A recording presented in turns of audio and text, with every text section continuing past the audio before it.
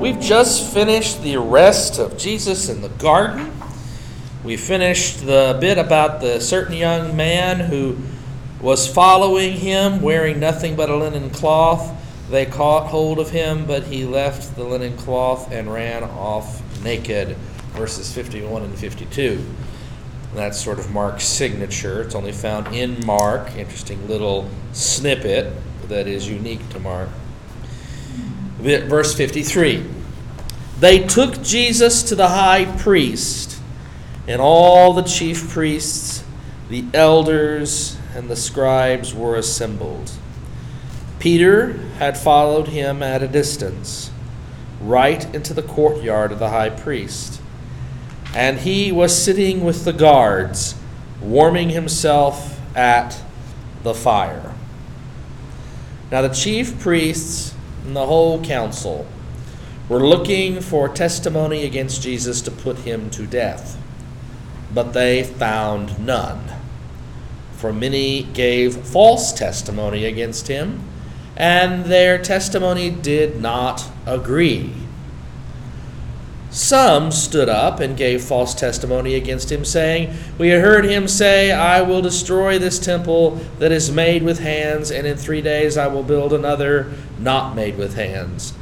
But even on this point, their testimony did not agree."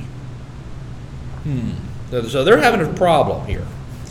We've got a nighttime trial going on in the high priest's house. Guards are outside.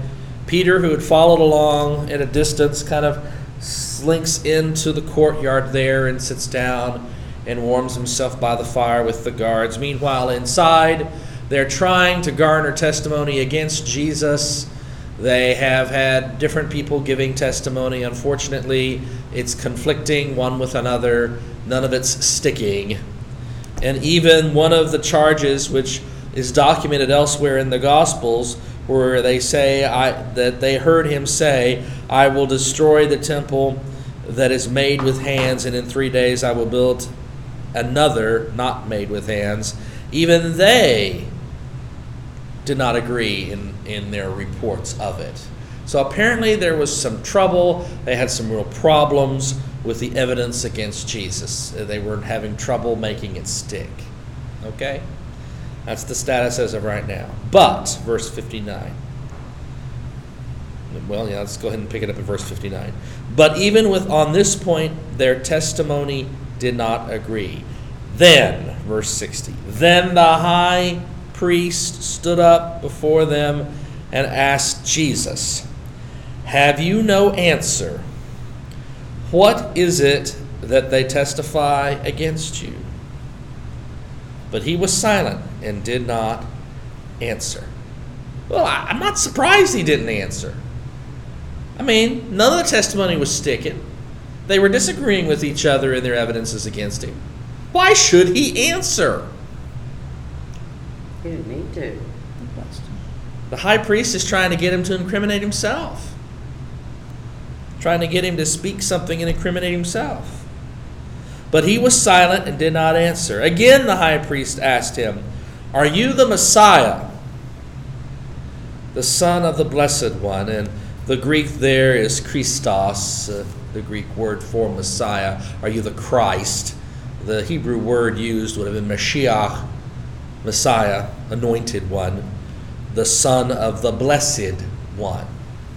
That's a little interesting. Verse 61 here uses Son of the Blessed One,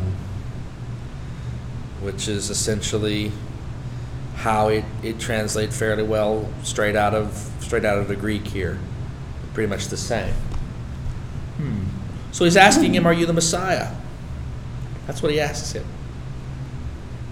What's Jesus' answer? Verse 62. Jesus said, "I am." Just like that. "I am.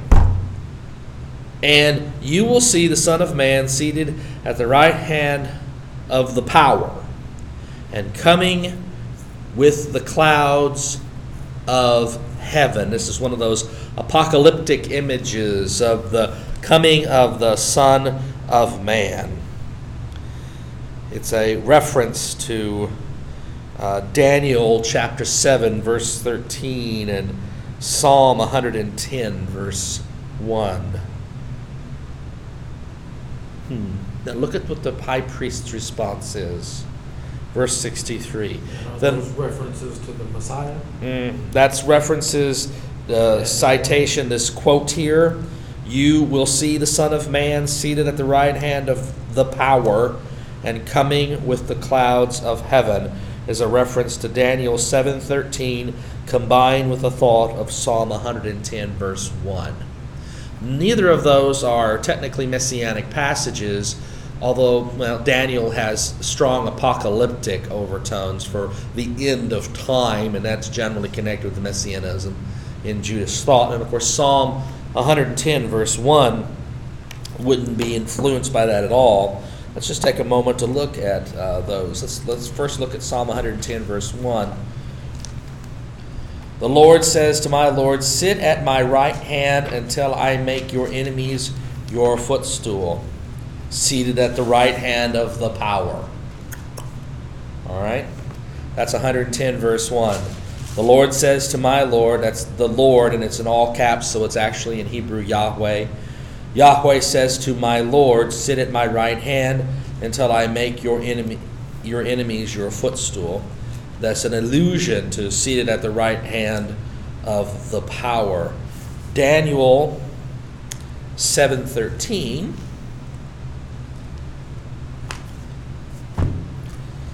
reads, as I watched in the night visions, I saw one like a human being coming with clouds of heaven, and he came to the Ancient One and was presented before him. So the one like a human being, and technically that's in Aramaic, one like the Son of Man. Human being, Son of Man is often, Son of Man has both the general definition of a human and a specific definition within apocalyptic literature as the anointed human, the special human, the one that's particularly chosen by God. And here we see this citation placed on Jesus' lips. You will see the Son of Man, one like a human being, seated at the right hand of the power. That's pulled from Psalm 110, verse 1. And coming with the clouds of heaven. Coming with the clouds of heaven. It's an apocalyptic image. Clouds of heaven, the mysteries of God's presence is usually shrouded in clouds. And so the imagery is strongly apocalyptic in character. High priest response to that, and we're going to go back to the rest of the earlier part in a second. High priest response to that is to tear his clothes. Then the high priest tore his clothes. Why? I mean, that's what they did when they were grieving, wasn't it? When they were grieving, when they have heard blasphemy. That's what it says in verse 64. Why do we still need witnesses? You have heard his blasphemy. What is your decision? Well, the question was, are you the Messiah? And his answer is, I am.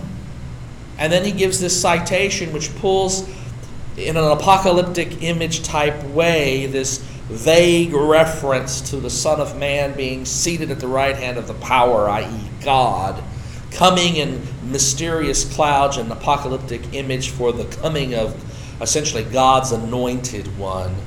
And it's placed in Jesus' lips right after his response, I am, you will see this, and you will see the Son of Man. Yes, I am, and you're going to see the bringing to fruition of God's plan. Claiming to be the Messiah was not an act of blasphemy. Not at all. That's the problem here. It's not just that Jesus answers the question, are you the Messiah? There were plenty of messianic pretenders throughout the history of the Jewish people in over a period of about 150 years here. Jesus wasn't the first. There would be a fellow by the name of Bar Kokhba, who would follow him much later, before the destruction in 70 A.D. So, I mean, there are examples of messianic pretenders. That's not an act of blasphemy. Nor is this utilization of Daniel in Psalm 110, verse 1, neither is that utilization blasphemous. Yeah, it's rather impressive to claim that you've got the Son of Man, the messianic character of the Anointed One, the Mashiach, seated at the right hand of the power. Wow, you're talking about a really high position for this Anointed One, but they would give the Messiah a high position of authority too. So, and coming in clouds of glory, well, I mean, that's just what you do when you're anointed and you're coming from God. So that's not blasphemous either. Where's the blasphemy here? In the mind of the high priest? Could be in the mind of the high priest, or it could be in something that's specific that Jesus said. In Greek, verse 62, Jesus' answer begins with where he says in English, I am. The words in Greek are ego eimi. Literally, I am, or I be, or I is. Eimi is the to be verb.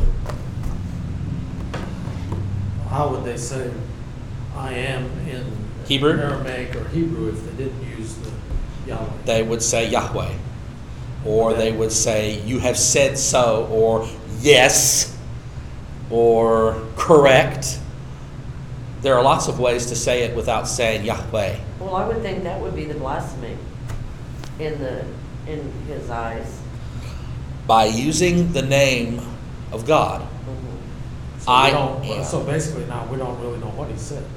According to this, he said, I am. And if that was spoken in Hebrew or Aramaic, as you would expect, and in Hebrew and Aramaic, it's the same thing at this point. At that level, for those two words, it's the same thing. If he answered it literally as it's written here, translated back into Hebrew, the only way to say I am is Yahweh. To say yes, you could say yes. There's a different way to say that. You could say, so you have said it is so. You could do it as it's done in Matthew, as we'll see in a moment, which is different and avoids the I am. That's interesting, by the way. How would he say I am not? No. No, he would have to say no Yahweh. Or Yahweh No, all you would have to say is is no. no. But if he said I Or- am not, you'd have Then he would say that, but he would say literally, Ne Yahweh. No, I am Which not. would Or be no, blasphemous. no, I am. That still would be blasphemous because you're using the name. You're speaking the name. You're violating one of the Ten Commandments to begin with, and you're articulating the name. Now, it becomes most especially blasphemy in this case because in response to the high priest's question, he's saying Yahweh, which sounds like he's saying that's me, not just the Messiah, but God. It's implied. In their way of thinking and doing things, to say literally simply I am is a taboo. I am going home. You would not say it that way. You would use the phrasing in Hebrew that would not result in Yahweh being together. You would use a phrasing that would sound in translation into English something like, going home am I. You'd put the pronominal suffix on the end. So it would be vemai. So and you're saying the Greek translates as Ego I eimi, am. literally I am. But it uses the literal to be verb. Ego eimi, I am. And when you read in the Old Testament translation, the Greek translation of the Old Testament, the Septuagint, in Exodus, when God is asked by Moses what his name is, and he says, I am that I am, he uses the phrase ego eimi for his name there, which is another interesting little aside. Now, what it says in the Greek is less material to what he would have actually said. Would Jesus actually have said Yahweh? Might have, if he was trying to get a conviction. Yeah. You know, Look. it's like flipping a bird or something. Yes. There are things that we could say that are taboo for us to say in English today. We just don't say it. I mean, GD is a good example of that. You might articulate a sentence in which it doesn't come out GD, like, Yeah. but you but you have to articulate it just that way. I mean, I'm not going to do it, but you know what I mean. Yeah. The same thing is here. To articulate the name of Yahweh was considered one of the worst things you could do, unless you were the high priest in the temple once a year before the mercy seat, and then you whisper it. Otherwise, you said Adonai. You don't say Yahweh. You see it written Yahweh, you don't say Yahweh. You pronounce Adonai. That's why they erased off the vowel marks for Yahweh and put in the vowel marks for Adonai underneath the consonants for Yahweh. It's to tell you to pronounce Adonai. That's how we got the name Jehovah, by the way. So, it seems possible, and it even more possible given how Matthew deals with this, which we'll go to in a moment. It seems possible that what Jesus did here is intentionally say Yahweh to the high priest in response to the priest's question, both as a literal response to the question and as a provocative response to become guilty of blasphemy by equating him. It's the only thing that would account for their reaction. Thank you. It actually flows from the response. As we will see in Matthew's version, there's a disconnect. Their response is way out of line from what it is that he's depicted as actually saying. Mark, the earlier version, actually maintains the provocativeness. Not only is he saying God's name, no, number one. No, number two, he is also affirming, I am the Messiah, and this Messiah is extraordinarily close to Yahweh. So close that I can proclaim and speak with his authority seated at his right hand. So he's essentially equating himself with the power and the authority of Yahweh. Well, either that or he's just trying to tick them off. No, I mean, Well, that's how he ticks them off. He's using the words as, Yes. as the subject and verb. You know, they have This to is an be example prohibited of language. the difficulty we have probing back through the layers. To us, this doesn't look like a big thing. You go back to the Greek and it doesn't read like a big thing unless you realize what the meaning of God's name is, which is literally I am. Mm-hmm. And to have said that when there were plenty of other ways to say that very phrase in Hebrew that avoids speaking of the sounds that sound like God's name. All right, so that's kind of what we're faced with, and trying to uncover what actually happened. It seems most likely that's exactly what he did. The charges weren't sticking. He knew they needed to stick because he knew he was going to have to die. That was what was going to happen. To ensure that it happens, he does the one thing that makes sure that it does happen. My little notes down here say that he asked that question in hopes that Jesus would affirm it so that he that would way. be, so that he would be charged with blasphemy, And or open himself up to Yeah. blasphemy. And in some ways, Jesus already kind of, in his silence, was begging him to ask the question. Yeah. At least that's how I read it. Let's finish out the paragraph and then we'll take a look at the parallel in Matthew. Why do we still need witnesses? You have heard his blasphemy. What is your decision? And all of them condemned him as deserving death. Some began to spit on him, to blindfold him, and to strike him, saying to him, "Prophesy." The guards also took him over and beat him. Let's look at the parallel in Matthew. So turn to Matthew chapter 26.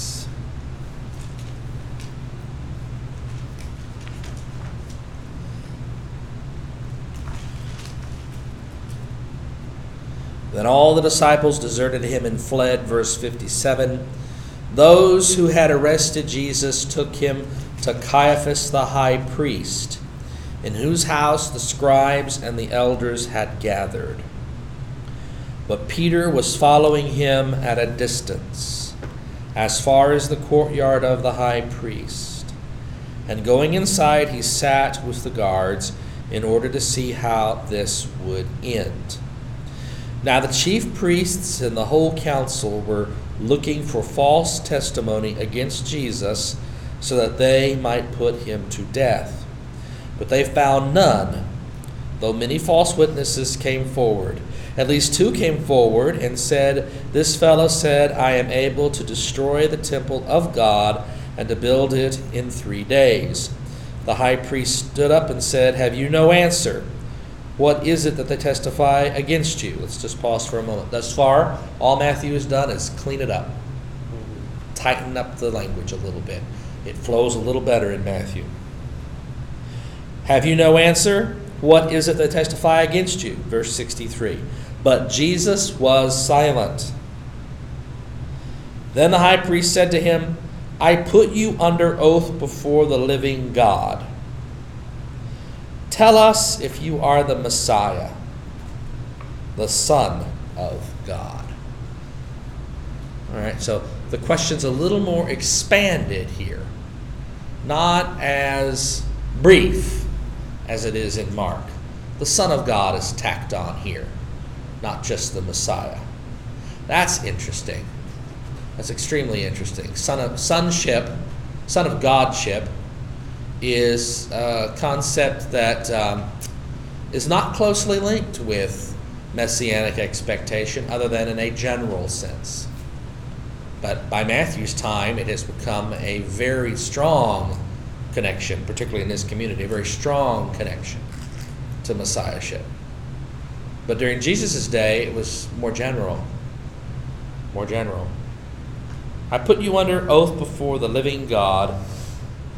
Tell us if you are the Messiah, the Son of God." And Jesus said to him, "You have said so."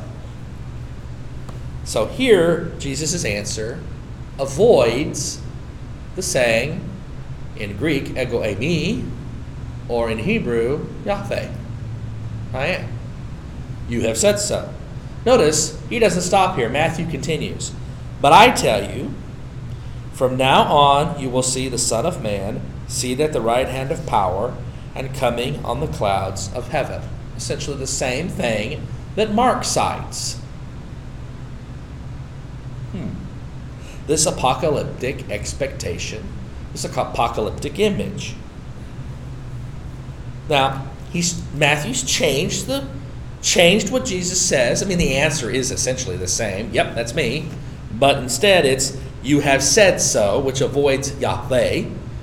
And still, verse 65, "Then the high priest tore his clothes and said, 'He has blasphemed.' Why do we need witnesses?" No, he hasn't. Not literally, not even here. Not even in his answer, "You have said so," does he blaspheme. He doesn't utilize God's name. And identifying yourself as the Messiah is not blasphemy. And this citation, this apocalyptic image that Jesus is reported as speaking doesn't in any way articulate any kind of blasphemy. This is weird. Matthew has retained the charge of blasphemy, but for some reason has removed the actual incidence of it. Why?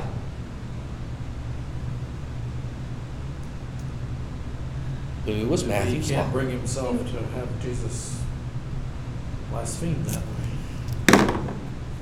It's okay to have Jesus charged as blasphemy, but it's a little bit scandalous to have the Son of God engaging in blasphemy. Could be one answer. Why would that be? Matthew's elevation of Jesus into a higher degree of holiness than Mark's wants to separate Jesus from the ability of having actually done it, but still having charged with it. And so Hasn't quite made it to John's level yet. no, it hasn't even gotten close yet. He's still got to go through Luke, which is another problem altogether. Now, yeah, here's another possible interpretation, which is in accord with everything we know from Matthew. Matthew's writing to a Jewish audience, Jewish Christian audience, for whom hearing that would be like hearing about somebody in church say the GD. Or in Harry Potter, who doesn't know, who isn't named or whatever. Oh, you mean it? Yeah, of Voldemort. Yeah, Yeah, the one who must not be named. that's it. Yeah, you just don't. He's writing in a community and to a community of Jewish Christians for whom saying Yahweh would be extraordinarily offensive. Now, he's writing in Greek, but to these Jewish Christians whose second, if not first tongue is Greek, they know that ego eimi is the same thing as ave. Because they've read it from the Old Testament, from the Septuagint in Greek, that when God is asked what his name is in Exodus, his answer is ego eimi. I am. So they've made the connection.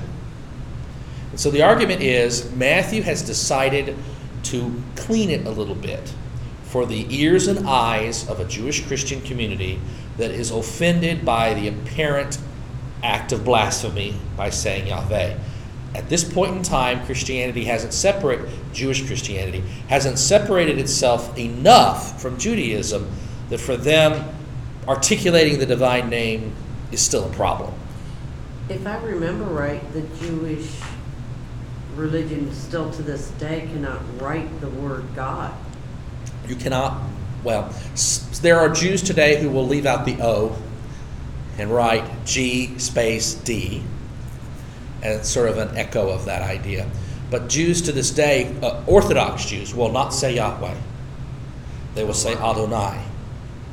When I was trained to read and write Hebrew, I was trained to, when I saw Yahweh written, I was trained not to read out loud Yahweh, but to read out loud Adonai.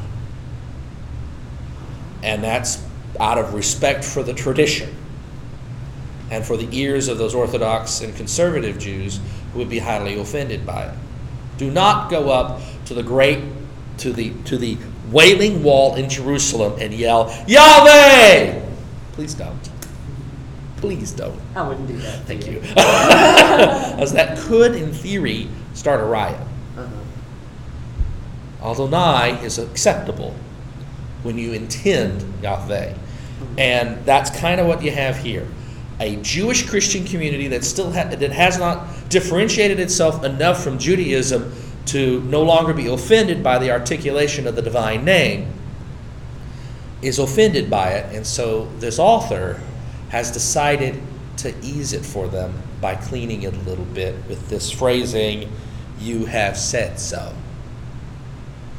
Mark doesn't seem to care. First of all, he's writing to a mostly Gentile community.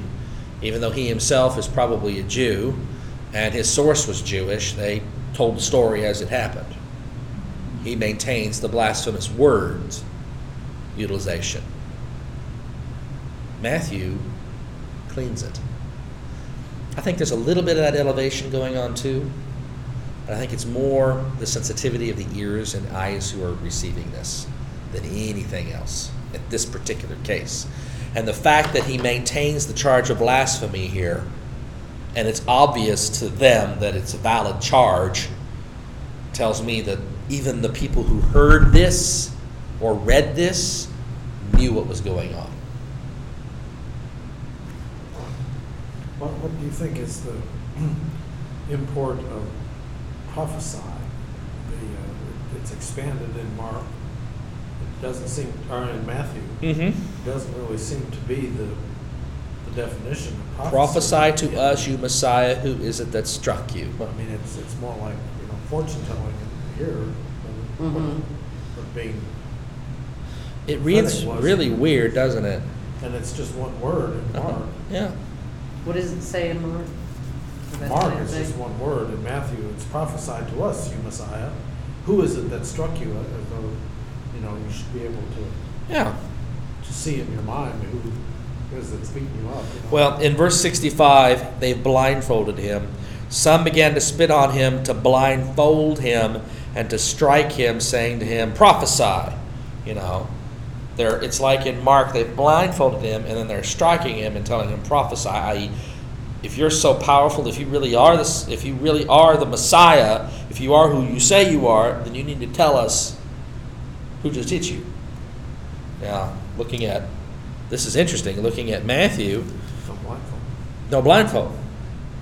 They spat in his face and struck him, and some slapped him, saying, prophesy to us, you Messiah, who was it that struck you? Which kind of leaves you wondering, why would Matthew leave out the blindfolding? Is Matthew just assuming that it's just that Jesus isn't going to know the identity of some of these people who are hitting him, and they're asking him to identify me as who it is that's striking you? I don't know. It's really weird. In Jewish prophecy is not that. It's not fortune telling, or not seeing the. It's telling. It's not even telling the future. It's sort of condemning and judging and all that stuff. It's a very unusual. The only extent of future foretelling in prophecy is saying what is immediately getting ready to happen. Like, tomorrow, if you keep doing this, king, you're going to get sacked. Well, yeah, because the army's right there. A Jewish prophet will not stand up and blindfold himself and then, start to. That's the amazing Kreskin, or someone in our modern understanding that really fits. It is kind of weird. That's the mentalist. It may echo a little bit of Matthew's use may echo a little bit of Greek influence. Mark's, it's kind of strange.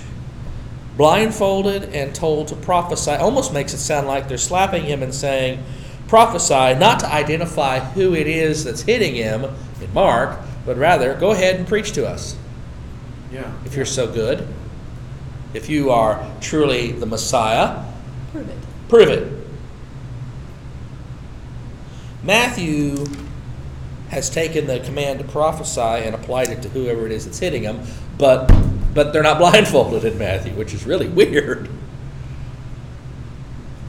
All right, let's take a look at Luke and how Luke deals with this. Actually, no. Let's go back to Mark. And there's a reason, and you'll see when we go to Luke. So go back to Mark. In verse 66 of Mark 14. While Peter was below in the courtyard, one of the servant girls of the high priest came by. When she saw Peter warming himself, she stared at him and said, "You also were with Jesus, the man from Nazareth." But he denied it, saying, "I do not know or understand what you're talking about." And he went out into the forecourt. Gateway. Then the cock crowed. And the servant girl, on seeing him, began again to say to the bystanders, "This man is one of them." But again he denied it. And after a little while the bystanders again said to Peter, "Certainly you are one of them, for you are a Galilean." But he began to curse, and he swore an oath, "I do not know this man you are talking about." At that moment the cock crowed for the second time. Then Peter remembered that Jesus had said to him, "Before the cock crows twice, you will deny me 3 times." And he broke down and wept.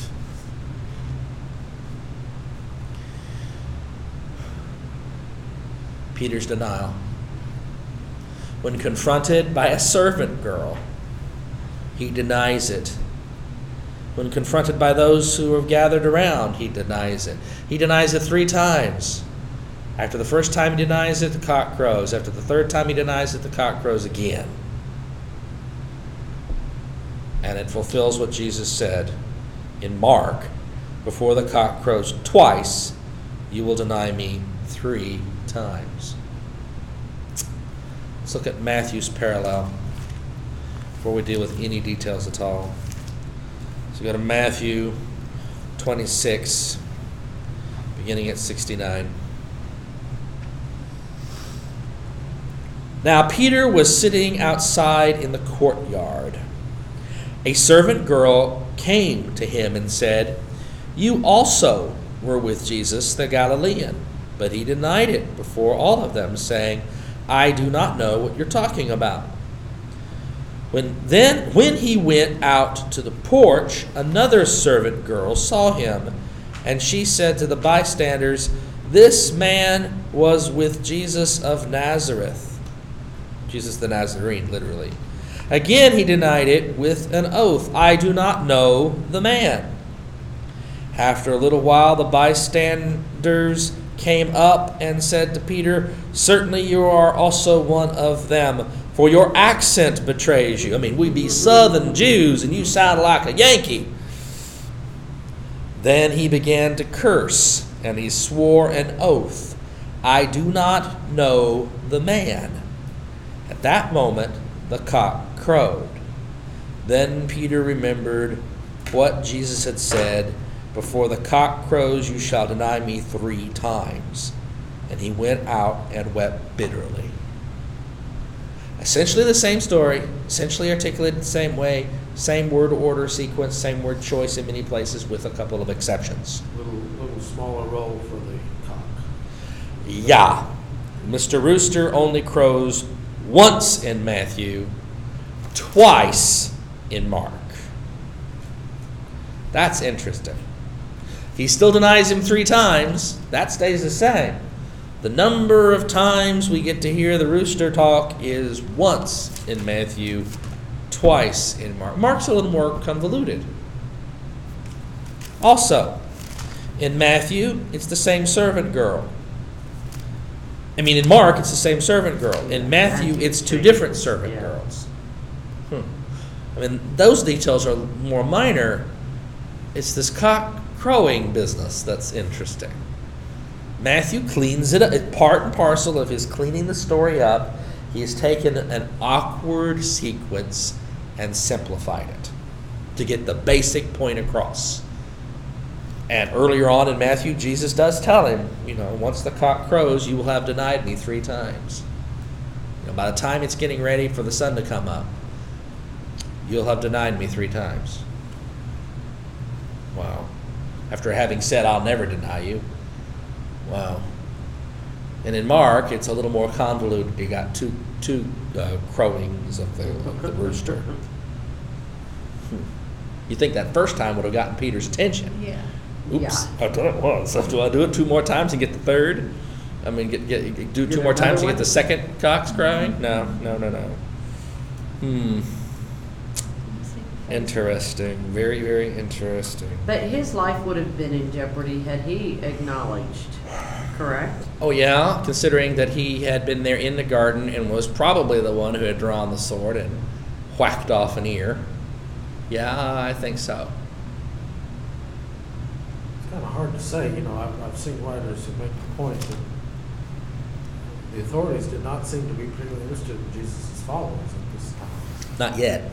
The, Except, and certainly these people who apparently pegged Peter pretty carefully, or pretty well, could have gone to the authorities and had them taken care of it. They didn't do it. You know. or at least we don't see them doing it. He may have been, his reason for denying it is obviously fear. And of course, if he is the one who did the chopping, then he would have a reason to be somewhat, afraid if he's chopped off the high priest's servant's ear, the male one, Malchus, we find out elsewhere. So, I mean, there's all those factors are involved. Still, it's a fascinating story. It comes after the trial, maybe during the trial. Kind of hard to say for sure. But it happens essentially during or after the trial. If you go to the site, you'll notice that Caiaphas' house is built on the hillside.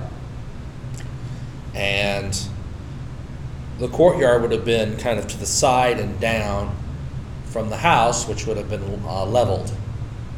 And so it kind of, it's described here beautifully, actually, in Matthew, sitting outside in the courtyard, walking down. Mark does the same kind of thing, moving to the various structures, the gateway, the porch. It describes it quite well. Now, there's a reason why I wanted to read these two all the way through before going to Luke. It's because Luke's very different. Now, he contains just about everything. But, as before, he's changed the sequence of events somewhat. So, let's turn to Luke. Luke chapter 22. Now, it was a shorter arrest scene. Much shorter. He's just finished with this philosophical thing to those who are arresting him, but this is your hour and the power of darkness. Verse 54, then they seized him and led him away, bringing him to the high priest's house. But Peter was following at a distance. When they had kindled a fire in the middle of the courtyard and sat down together, Peter sat among them. Then a servant girl, seeing him in the firelight, stared at him and said, this man also was with him. But he denied it, saying, woman, I do not know him. A little later, someone else, on seeing him, said, you also are one of them. But Peter said, man, I am not. Oh, no, we have a man. Then about an hour later, still another kept insisting, surely this man also was with him, for he is a Galilean. But Peter said, man, I do not know what you're talking about. Man, now Peter's from the 1960s. Man. At that moment, while he was still speaking, the cock crowed.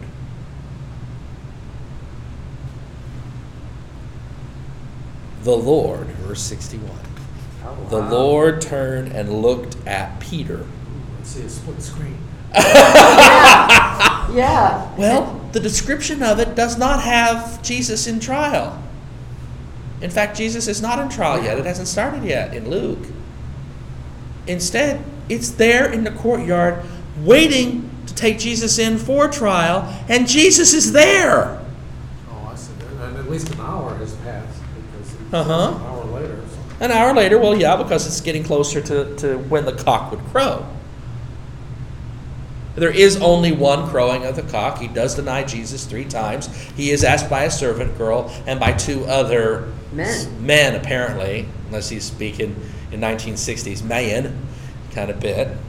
He's identified because he's a Galilean, i.e. they can tell by his accent, although it's not quite said like it is in Matthew so clearly. And Jesus is right there. Now, as is usually depicted, I saw one movie, you can look through a window into the high priest's house and he looks out the window at Peter. No! That's conflating the 3 together. Luke, on his own, has Jesus sitting there, waiting. And Peter's there too. And he denies Jesus 3 times right there, and it says, the Lord turned and looked at Peter. Then Peter remembered the word of the Lord, how he had said to him, before the cock crows today, you will deny me 3 times. And he went out and wept bitterly. So now, is it here, is it in this one? This is the one where Peter hacks off the ear, right? Or is that in John? John actually has Peter. It identifies who did it. Matthew, Mark, and Luke just tell us it happened. Luke tells us he healed the ear. So here you have all the people who arrested Jesus waiting to go in, and Peter's hanging around on the fringes. Yes! Getting identified. Hopefully they won't notice it right. Yeah, exactly. In my notes, it says that the men holding Jesus had already brought him into the courtyard to beat him. So that sounded like they're thinking that he had already been tried. But the trial hasn't happened yet. I know. It's getting So ready to it's- happen. Your it commentary makes notes sense. are not sure. They're conflating with Matthew and Mark, just as everybody else does. Okay. Luke doesn't depict that. Luke depicts them as taking him to the high priest's house. They're waiting in the courtyard to be let in, apparently. They're sitting there for a while waiting around the fire, trying to warm themselves, and all this business is going on with Peter trying to say, it's not me. And then finally you hear the rooster crow, and Jesus turns and looks at Peter. I mean, it's just a very powerful scene, but different, amazingly different. Yeah, then it goes Than on to Matthew say and Mark. the trial happens during the day. And then they start beating. Yeah. and They were mopping waiting for the and, priest to wake up, looks like. Verse 63. Now, in Matthew and Luke, the trial takes place at night, which is a direct violation of Hebraic rules. So when you can do this. Now, it's not any better here. It's still a violation of the law. It's not supposed to happen at the high priest's house, but nevertheless, it doesn't happen in the middle of the night. Now, the men who were holding Jesus began to mock him and beat him. They also blindfolded him and kept asking him, prophesy, who is it that struck you? Here, Luke takes the blindfold and leaves it on and adds Matthew's question, who is it that struck you? More of that almost Greek-like attitude of mysticism, tell us, be the amazing Kreskin, and tell us who it is that beat you. They kept heaping many other insults on him. That happens at the end of the trial in Mark and Matthew. Mm-hmm. Trial hasn't happened yet in Luke. When day came, verse 66. When day came, the assembly of the elders of the people, both chief priests and scribes, gathered together, and they brought him to their council. Ooh. They said, if you are the Messiah, tell us. He replied, if I tell you, you will not believe. This is interesting. This is very different thus far. Jesus carries on a conversation with them. Hey, if I tell you, you're not going to believe it. If I tell you, you will not believe. And if I question you, you will not answer. But from now on, the Son of Man will be seated at the right hand of the power of God. The same thing Mark says. It's almost the same thing, except it's taken out of this apocalyptic phrasing and put into narrative response. Again in Jesus' lips, but out of an apocalyptic side. Almost, it's essentially removed from its Daniel context and removed from its Psalm 110 context and put in a narrative phrasing in Jesus' lips. And with all this extra stuff. If I tell you, you will not believe. And if I question, Jesus, you're the one being questioned. It's like you're trying to question the prosecuting attorney now. Mm-hmm. And if I question you, you will not answer. For from now on, the Son of Man will be seated at the right hand of the power of God. All of them asked, are you then the Son of God? Notice, not Messiah this time, just Son of God. And he said to them, You say that I am. Dun, dun, dun, dun. Oh,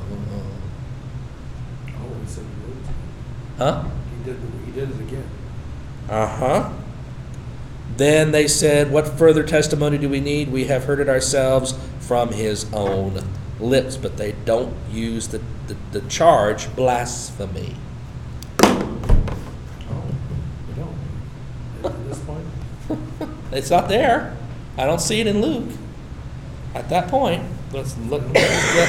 Just 1 second. 22 verse 70. Verse 70. 22 verse 70. Long chapter. 22 verse 70. Umeus legate hate ego eimi. Uh-huh. He said, you say, or you have said that I am.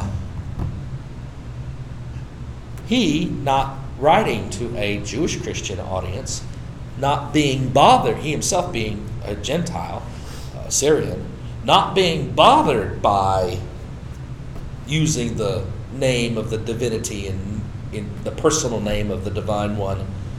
It doesn't seem, it doesn't cross his mind to not say I am, ego eimi. So he uses what Mark contains, doesn't change it. But he also drops the blasphemy charge. He said, and it's not connected to Messiah, but to Son of God. What further testimony do we need? We have heard it ourselves from his own lips. Very different. And yet, very similar. He's using Mark as his source. He's swapped the sequence of events, putting this denial by Peter up front, The beating up and front. before the trial, and beating before the trial, followed by Jesus' trial before the high priest.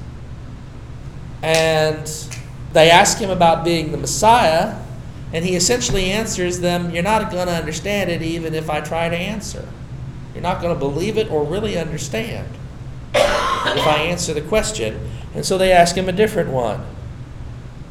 Are you then the Son of God? And he said to them, you say that I am. Not quite as abrupt, I am, but still utilizing that same those two words, which for Jews is a no-no. So the whole story is still there. Oh, the whole story is absolutely there, and substantially, in a sense, substantially the same. Yeah. But Luke, doing what Luke likes to do, has reordered the sequence from Mark, cleaned up the verbiage and the structure, given Jesus more speaking lines, and taken away the Jewishness of the situation and the Jewish charge of blasphemy. He's writing to a Gentile audience for whom that idea is not very palatable or comprehensible, and for whom this idea of saying I am, it's kind of hard to connect it with the business of blasphemy.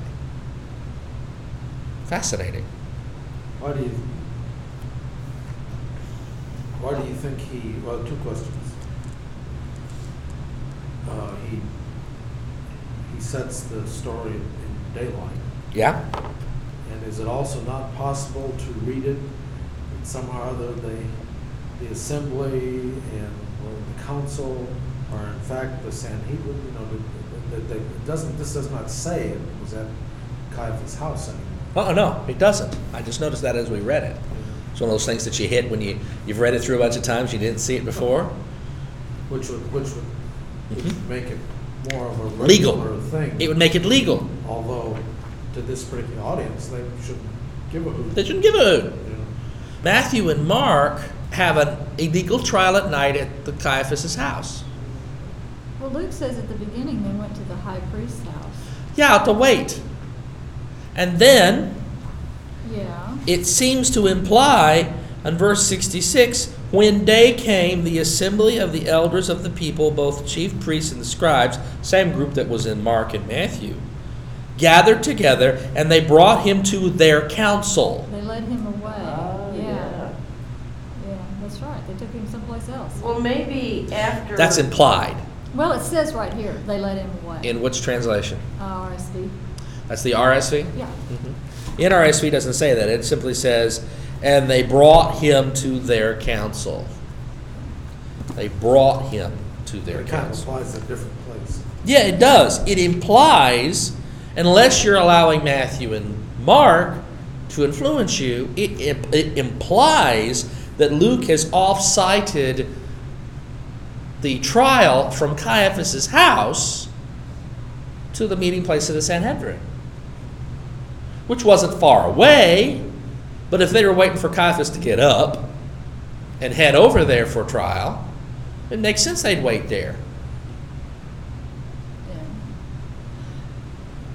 Yeah. Yeah, that's kind of how it reads in Greek, the same way. The led him away. Brought him away Brought him away. to their council. So it does seem Luke has fixed something that is a violation of Jewish rules. A nighttime trial not held at the Sanhedrin or at the council, which is the same thing. And he's fixed that. But for why? For people who don't care, who wouldn't know that there was a violation of the Maybe he rules to cared. begin with. Maybe he cared. But why would he do that? I mean, he may have went in there and read. Why would he want to Matthew and protect? Mark and said, wait a minute, guys. It couldn't have been then, because that would have been a violation of their rules. But it sounds like he's trying to protect the Sanhedrin. Well, Well, that's could it not be in his that- character to do that. Yes. Could it be that he thought it would make more sense to the Greeks to, it would be like, I don't know what the Greek legal system was, but. You do it in an like- official court place, Yeah. just like the Jews like would. taking him to the judge's house Uh-huh. and waiting until the judge woke up and then taking him to court. Right, which is how it's articulated Yeah, here in right. essence.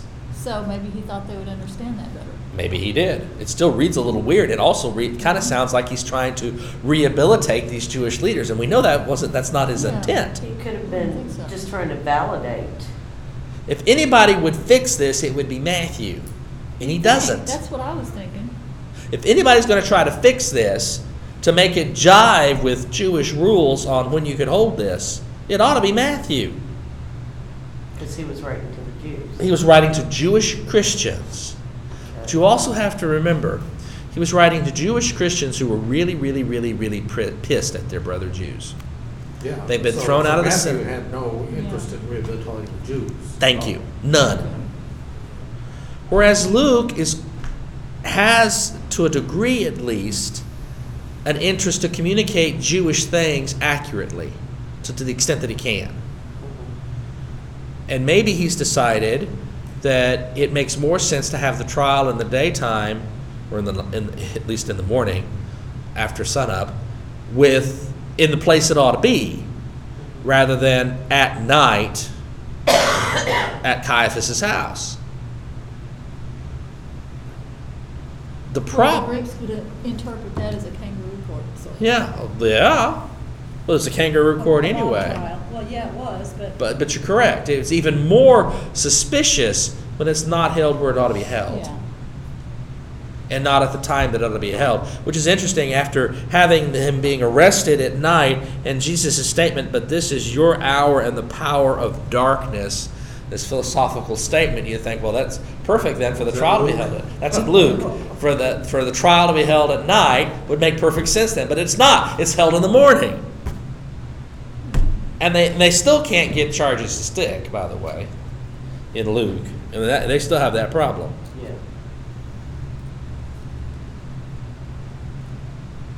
Well, I have another question. Maybe it's not time for it. All right, what? But why did he have them beat him up before the trial instead of after? You mean in Luke? Yeah, why did Luke have them beat him beforehand? That would be like police brutality. Yeah. which doesn't do any good for for Gentile opinions of Jews either. It's a real problem, isn't it? And there are no other witnesses in Luke's account. No. This business about, No. I'm going to tear down the temple. No, that's completely Yeah. injected. That's not there. Yeah, in Luke, it's all just they, They. It's not articulated specifically. the evil they. The evil they. Just the scribes, the chief priests and the scribes together, and the elders of the people in assembly. The men who were holding him mocked him and beat him. That's Even the one before who's doing it, yeah. Yeah, even before the assembly gathered. Right. That event, which occurs in Mark and Matthew after it, but within the assembly, is here placed prior to the assembly by other people, not members of it. That's an interesting shift, too. It shifts from the people who were trying him and the guards who were right there to the people who arrested him to begin with, essentially. Now, the men who were holding Jesus. Yeah. So was it just something for them to do while they were waiting? Maybe they were bored. I don't know. Kind of, maybe it's hard to say. Yeah. Yeah, in Mark, it's much shorter. I mean, all of them condemned him as deserving death. Some, and that's members of the council, some began to spit on him and to strike him, saying to him, "Prophesy." The guards also took him over and beat him. Whereas in Luke, it's those who were holding him doing that prior to the trial. The court, whatever it is, it seems to be a little more orderly in Luke Uh-huh. than It does, doesn't it? Well, if you back up to the part where he's arrested, Yeah. there came a crowd led by Judas. Right. And then the sword thing. And then Jesus said to the chief priests and the captains of the temple and the elders. who Sounds had like come they're out against there. him. Yeah, so they're there. Apparently. but They're listed then- as, but then they're not there. Then you get over to when they seized him, the big they, I guess that's everybody, the crowd and the chief priests and all of them. Uh-huh. It's a little confusing, isn't it? It really is. And they take him to the high priest's house, Mm-hmm. And then they wait. and then they beat on him, Uh-huh. and then everybody, the assembly of elders Occurs elsewhere, and then they go to it. gathers, and they lead him away. Luke, in cleaning things up, sometimes makes a bigger mess. Yeah. Now, what's going to happen next will be even more, because Matthew and Luke contain the bit before Pilate. I mean, Matthew and Mark contain the bit before Pilate, so does Luke, but then Luke throws in a trial, so-called trial before Herod Antipas. That's an interesting little additive. So it's Luke is different from Matthew and Mark. Rather significantly different. And yet, you can see that Luke is using Mark as his principal source. And totally free to adjust it when it fits better with what he thinks is a more reasonable articulation of the account. So Herod isn't in Matthew. No. There goes another mark against Godspell. Godspell It was a good song. claims to be according to Matthew, but in truth, it's heavily influenced by Luke.